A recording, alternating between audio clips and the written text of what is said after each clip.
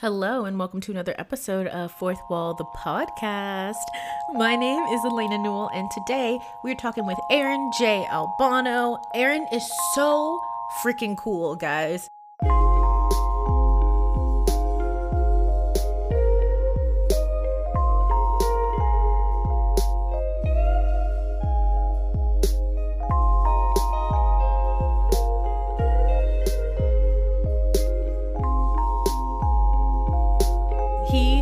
Has 9 Broadway shows on his belt, okay? Not just Broadway, but we're talking tours, we're talking TV, we're talking film. You name it, he does it, okay? And he is just super cool and fun. And today we kind of talk about what it means to be a Filipino American in this industry, what that has meant for him, not only as an artist, but as a human navigating this country. And we kind of just talk about the plight or the double-edged sword of BIPOC artists when it comes to navigating an industry that was not intended for us to exist in, and not only doing that, but playing the game versus fighting to be what we know we can be. And it was just a really cool conversation. Word of the day is nuance, because we have discovered that's just kind of the word of 2020. And it was really good to just talk and just really hear from these people who have been constantly told to quiet down. I think that's been the most rewarding part of Fourth Wall, is to elevate these voices who have been silenced for so long, and we are just now hitting an age where not only are we not being silenced anymore, we're being amplified. And it's so empowering and it's so magical. And I cannot wait for you guys to hear this episode right now.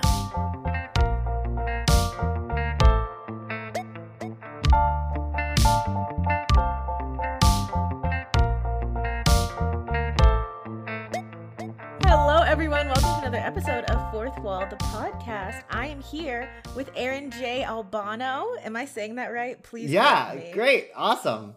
Yes. Good work. Awesome. Aaron, tell the people just a little bit about you, what you've been doing, and how you've been holding up to in the Corona season. How have any of us been holding up in the Corona season? I'm Aaron. I live in New York.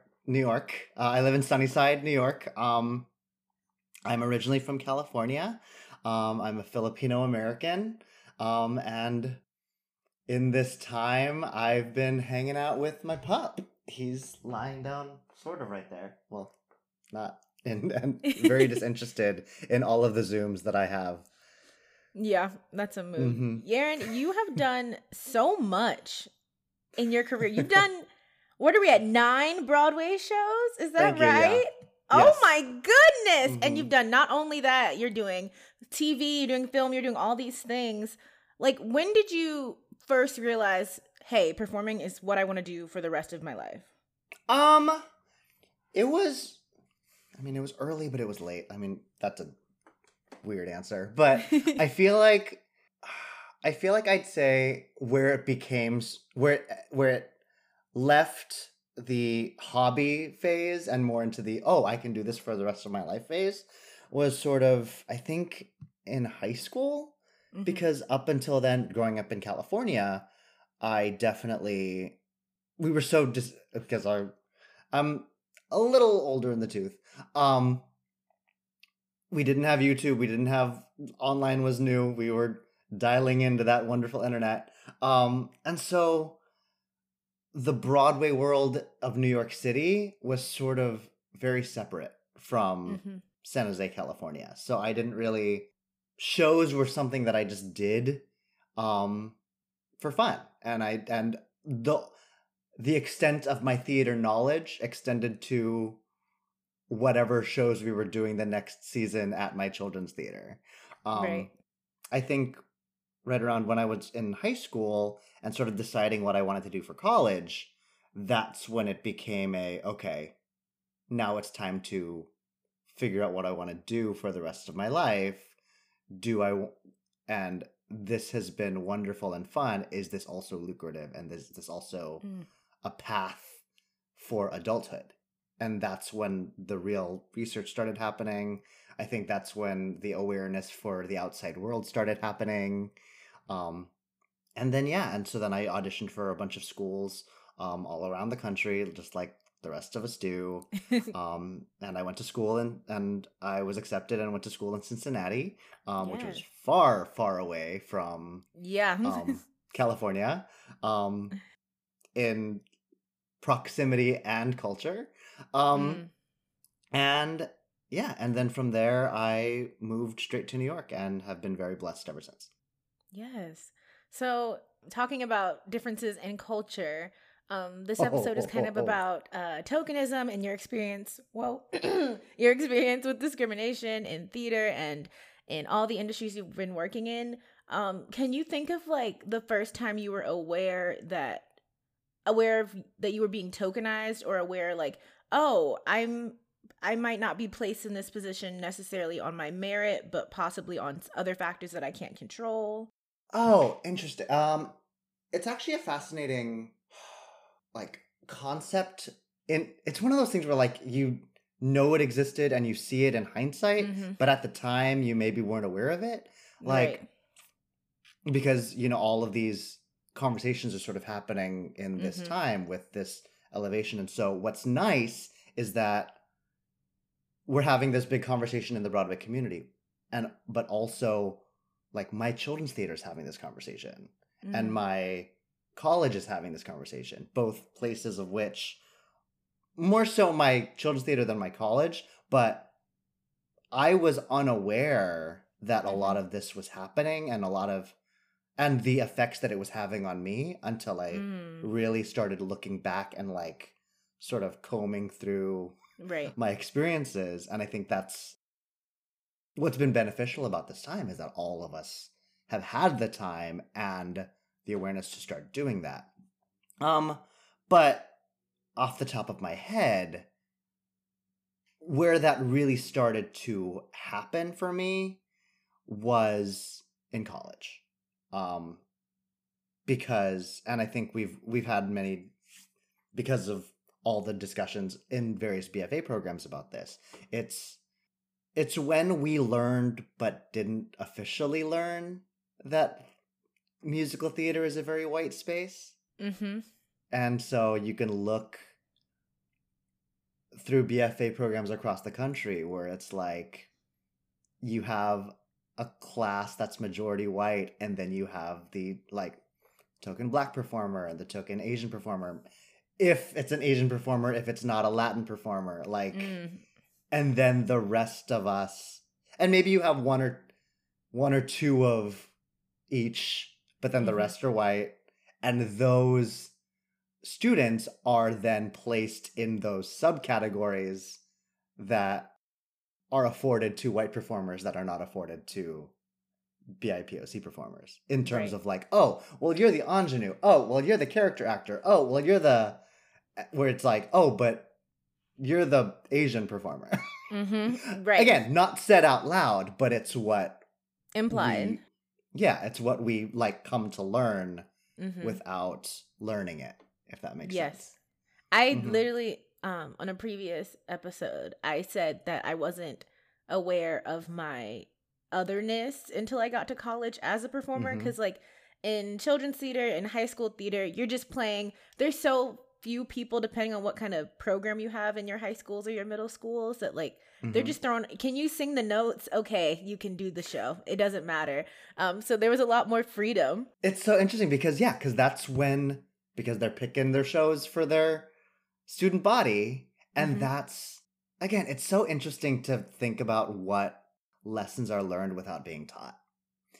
And it's, the shows are the shows. And I think this has been sort of a double-edged sword for me as a performer as I've continued, is that I remember like in my 20s, I would go to see shows, and I was actually just talking about this with someone. I would go to see shows, and if there was a brown person, if there was a brown male on stage, I'd be like, okay, cool. That means I could do this show. Like, Mm. I remember the first time, I say it like sort of as a joke, but I remember the first time that I refer to this experience as like quote unquote, when I learned about type for the first time, like as a joke and in a humorous way. But I remember watching Hairspray for the first time. Mm. And Hairspray was a show that I like loved deeply. And I think it opened in what, like 2003 or something? 2002? Early. And I think I saw a tour first. And I loved it. And I remember during the bows or during the finale cheering and screaming and being like, I love this show. And then split second, like in my head, I was like, I will never be in the show. Nor should I be. But I literally was like, oh, I don't get to do anything that I want. Like, oh, I can't do whatever I want because this, meaning my skin tone, matters in storytelling. And I think it should in many, many, many, many ways. But it's when I started realizing that, like, okay, not everything's for me. And then carrying that into sort of the microaggressions that exist in the business that are not even meant maliciously. It's just like when you pick a show, I'm like, I remember one of the last shows that my college was doing before I left school was The Mystery of Edwin Drood. And The Mystery of Edwin Drood is a theater troupe. Like the conceit of the show is a theater troupe, but there are two roles in that show. I think Neville and, oh gosh, I don't remember his sister. His sister's, I forget the role. They are Indian, and again, they don't need to be in the conceit of, again, all theater, like, because it's a theater troupe. The characters that these characters are playing are Indian. Right. But I remember going to that breakdown and being like, okay, so if I want to be cast in this show, that's my role. I'm not Indian. So I spent all of dialect class that year, like, working on an Indian accent.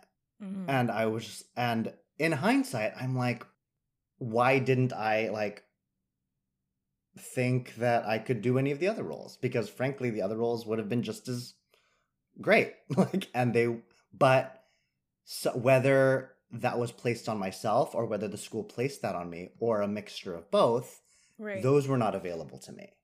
And the only one that was available to me that I knew, whether I interpreted that as I had a leg up on that role or for whatever, like, that was the only role available to me. Right. And it's the school, like the professors, as well as like peers, like people suggesting things to you. It's not even just like it's ingrained in our direct education that we're paying for. It's also all of the side effects that come with that education. Absolutely. It's almost like the messages that schooling gives as like, oh, you're a singer, oh, you're a dancer, oh, you're an actor, carries our ethnicity, then becomes an extension of that. Where it's like, because musical theater is a predominantly white space, who we are in our ethnicity becomes a marketable quality instead of who we are and just a trait that we're about. Like, and I remember, like, I mean, I'm just saying this out loud right now, but I remember, like, for the majority, like, I will be one of the first to say, like, I have used that marketable quality in my career. And it's an interesting subject to sort of parlay, because I've been very blessed in my career. I've been very fortunate, very blessed in my career. In some instances, my ethnicity has been a hindrance. In other instances, my ethnicity has been a benefit. And that's where it gets so nuanced. Because, and again, like with this time, in this time of reflection, we're able to sort of suss out what all of that really is in our heads, because there is damage there, because there's an internal casting that happens where you're like, oh, I'm right for that. Oh, I'm not right for that. Oh, I'm right for that. Oh, I'm not right for that. And it's and yeah, I mean, and it's informed by so much that's really messed up. Yeah, and that's exactly where I was going next, because I was saying sometimes there's the pressure to play the stereotype. I was talking to somebody else about, you have to like find the middle ground between playing into that type that you can play into, because at the end of the day, like, you have to work, you have to make money. We're in this career, like, there's only so many roles, but then also finding that middle ground between that and then like going out for roles that you just want to do, even if you think that they may not assume that you could do it just looking at you, like trying to find that middle ground of which roles do I go out for that I know I can play, that I know the casting team will think I can play, and which ones do I go out for that just like speak to me, ones that I just want to try, even if it may not work out. Well, and it's interesting too, because it's like, who was I speaking to about this? I was talking to one of my friend earlier, and again, with my very blessed career I've been very fortunate to have, it's wonderful to know that representation is now growing.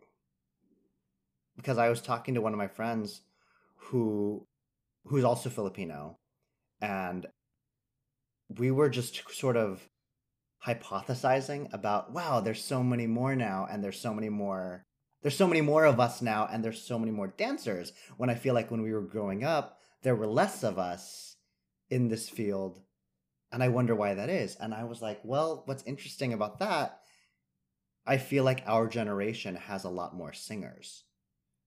And again, all of this was just speculative, and we were just like shooting the shit, but we were just like, oh, but when we were growing up, all we had was Lea Salonga, who is in the field, like one of the most famous, if not the famousest, like Filipino actress. And I'm just like, if we all looked up to her, who is a like phenomenal actress and singer, then that's what we wanted to emulate. Right. And so therefore our entire generation is full of singers. Now, because if you don't see yourself, you're not going to try to do it. Right.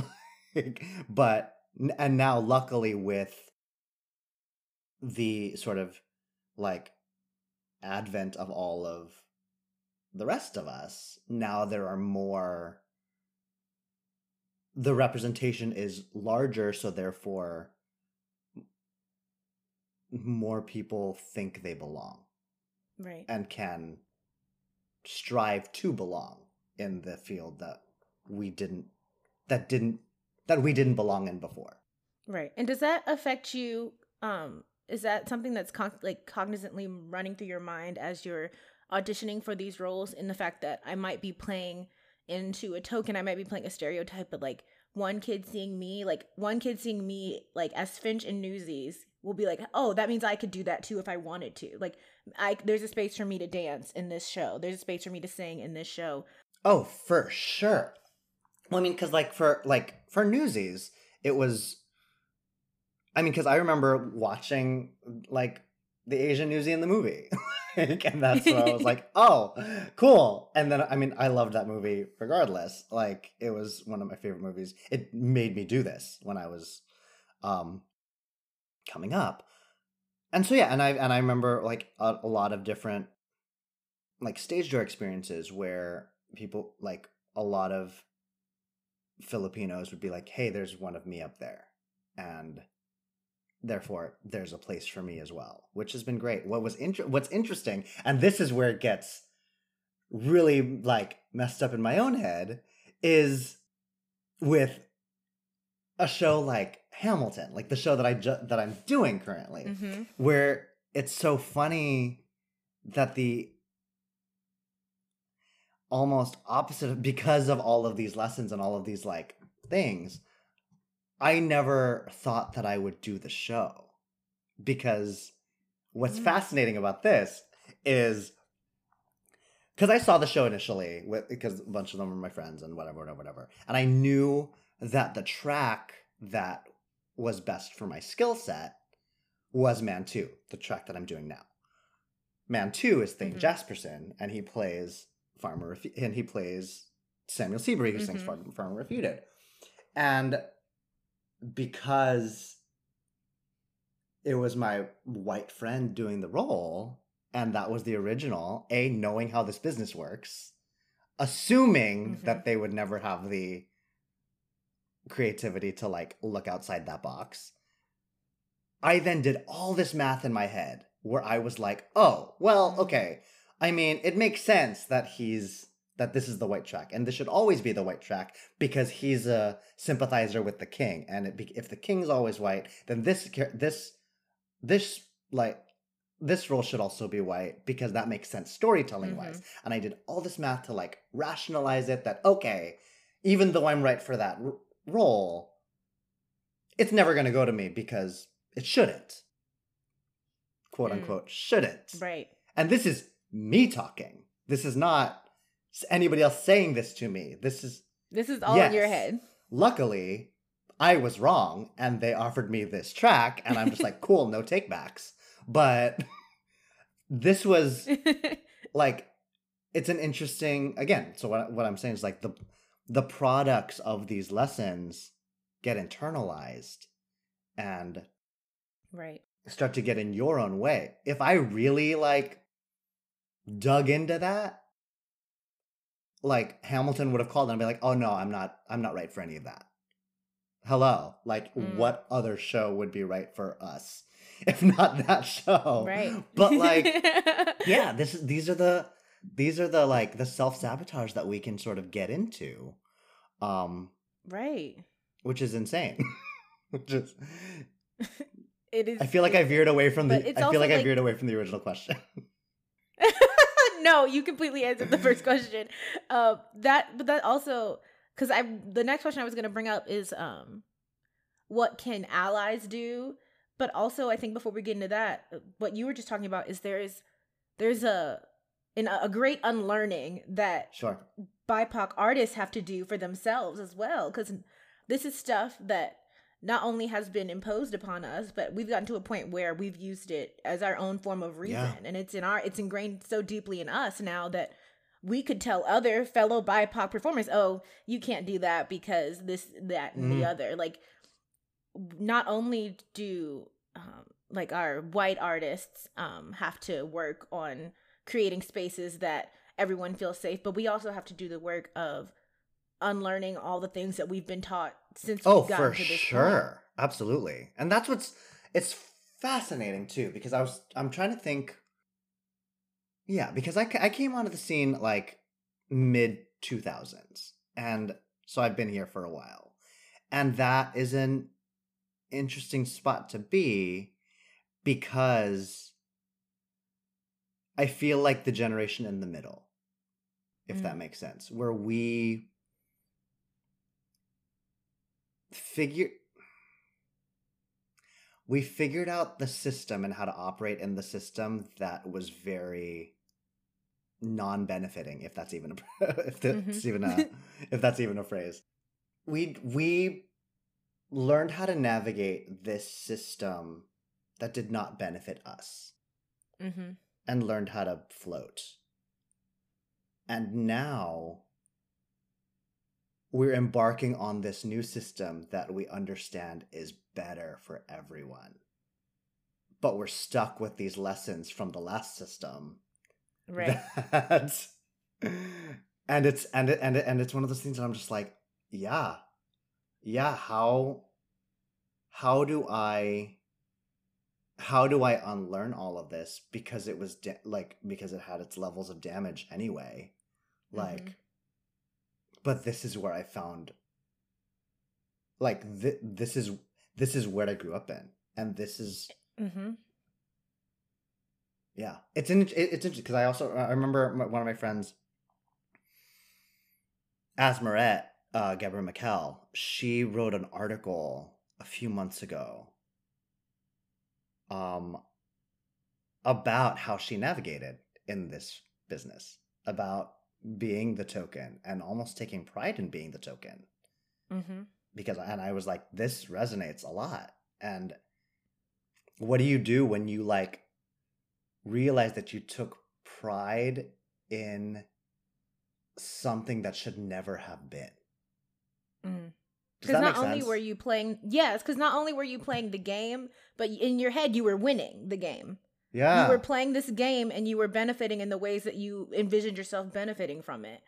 And so because of that, it's like, how do I know this new game is better. I know the rules are better for everyone, but no matter how damaging that old game was, I was thriving in it. I was winning. I was getting what I needed to do in that game. So Yeah. trying to like know that, like, in your head, it's probably like, this feels better, but also like you were successful. Like, so like, why does it matter how you felt about it? No, I mean, and that's what's so interesting too, because it's also like there's no like regret of the old system because it was poor, and all I want is an abundance for the community that I'm in, and Right. so it's so it's such like a. I feel like nuance has been the word of like 2020 because everything is nuanced everywhere.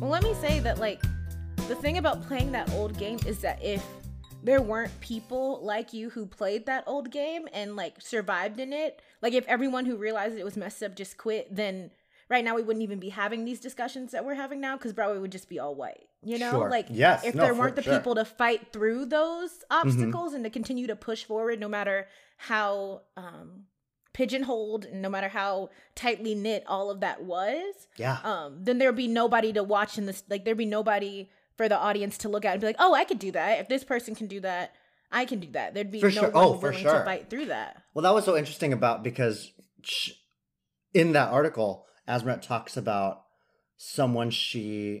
a younger performer that she was speaking to, where that younger performer never had those experiences of being the token, of feeling whatever. And and in the article, she was like, well, like, just something to the extent of, well, I walked so you could run. Yeah. And it's funny because knowing in a later interview somewhere else, we found out that like that younger performer was Sasha Hutchings, and knowing both of them, I'm just like, oh, that's a fascinating relationship. And not to like speak of like just as a spectator of that interaction, it's such an interesting world to navigate. And I feel like I'm saying nothing by even saying that, but it's there are so many things that I lost the prompts. I'm not sure. No, it's okay. We were talking about basically like understanding that like the old game had to be played for us to get to this point, you know? Like, sure, we yes. had to go through the bad to understand what could be good. Yeah. I mean, and again, like things aren't. It's like when I was watching. Have you seen the movie Crazy Rich Asians? Yes. It's that movie. It's one of those movies where, I mean, and again, this is just becoming a big conversation about representation, but it's like you don't know what you're missing until you see it. Right. And you're like shown it, that you're like, oh. I remember talking to one of my old professors, a white professor, and she was talking about how she didn't understand why Crazy Rich Asians were such a big deal, because she watched it and it was a fine movie. And I was like, yeah, it is a fine movie. As a romantic comedy, the movie is fine. Like, the movie is a great romantic comedy because the genre is an innately fine genre. Like, right. No brilliance is going to come out of romantic comedies. Romantic comedy fans can come for me for that. But, but I was just like, but the statement behind the movie is what makes it a brilliant movie. And I was just like, as an Asian American, watching this movie that is generally made by like Jennifer Aniston and Drew Barrymore. Like, this is a genre reserved for white people. This is a type of movie and therefore a type of love that I didn't think was available to me. Right. And when I watch it on screen, like, it's decadent, it's beautiful, and Constance Wu is just sitting in the aisle, like, looking at the person she loves, like, amidst a river in a church, and yet I'm crying. Because, and that's when I was just like, oh, this is the feeling this movie is supposed to evoke. This is the feeling this genre is supposed to evoke. I've never felt that because I don't see... This isn't available to me because I never understood that this is available to me because I don't see me here. And I think, and again, like, it's just, it's tough because yes, we needed, and we do need the old game, but it's when that old game becomes almost embarrassing. That's what's the difficult thing about it, is because you're like, at the end of the day, we needed Long Duck Dong. And yet, like, we look back at that character trope and be like, that's horrible. Why was this ever allowed in a movie? Right. And that's sort of, and you think, and it's like, trauma inducing and like crisis causing, where you're like, did we need it? Did we need it? Probably. Should we have needed it? No. Right. But this is the world we lived in, and this is the world we still do live in. So it's figuring out the balance of the blue skies we want and the orange sky we're currently living in. Like, yeah, and it's hard because at the end of the day, like, my Broadway debut was Bombay Dreams. Theoretically should be a stage full of Indians. Am I Indian? No. In hindsight, should I have been in that show? Absolutely not. Would I be where I am today if I wasn't in that show? Also arguably not. Right. So it's sort of it's a hard tension to manage. Like, it's also that aspect of, with this world changing. Like, I remember with this recent production of West Side Story, everyone was like, are you auditioning for West Side Story? Are you auditioning for West Side Story? I was like, no. And I shouldn't be, because I'm Filipino. And that show needs Latinx people. Like, ideally Puerto Ricans, but again, we're living in, this is the world we got. So, like, but whereas in like late 2000s, when the last revival was, I was itching to be a shark. The world changes, we change with it. And it's that, like, reckoning with our past that can get really difficult. Right. I feel like I got somewhere, finally.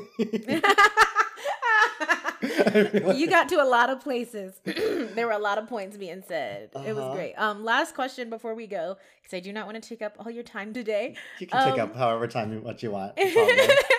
You need something cuttable to cut around my dog, like, sneezing over here.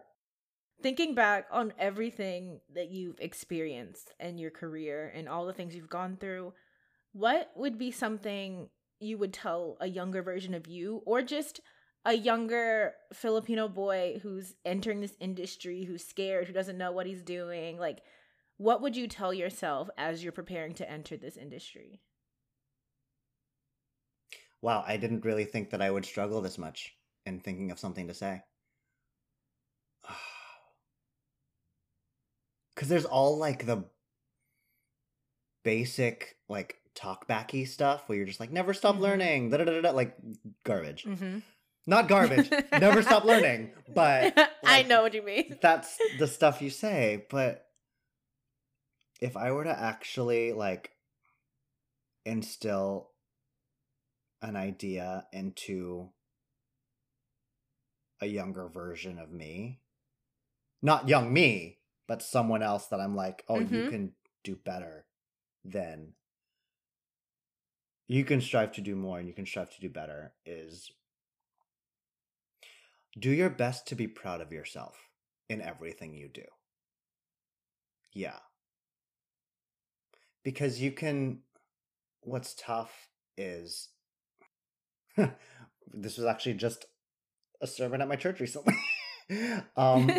The idea of good versus perfect is difficult to manage because perfection is something very valued in our culture and definitely in our industry. And it's so damaging because the nuance of perfection, if you don't achieve it, it doesn't say what you were doing wasn't good enough. It says you are not good enough. And that's something that can be very internalized. And so striving for something different, like not striving to be perfect, not striving to be, like striving to be good, striving to be better, striving to be excellent, is different because that allows for failure and that allows for growth. And then you can continue, because you can, in the world of good, you can still be proud of failing. You can still be proud of working hard. You can still be proud of succeeding. In the world of perfect, there's no other option. Or else it's an indictment on yourself. And and it's yourself, like your heart, everything about you, not what you're working on, not the product of whatever. Yeah.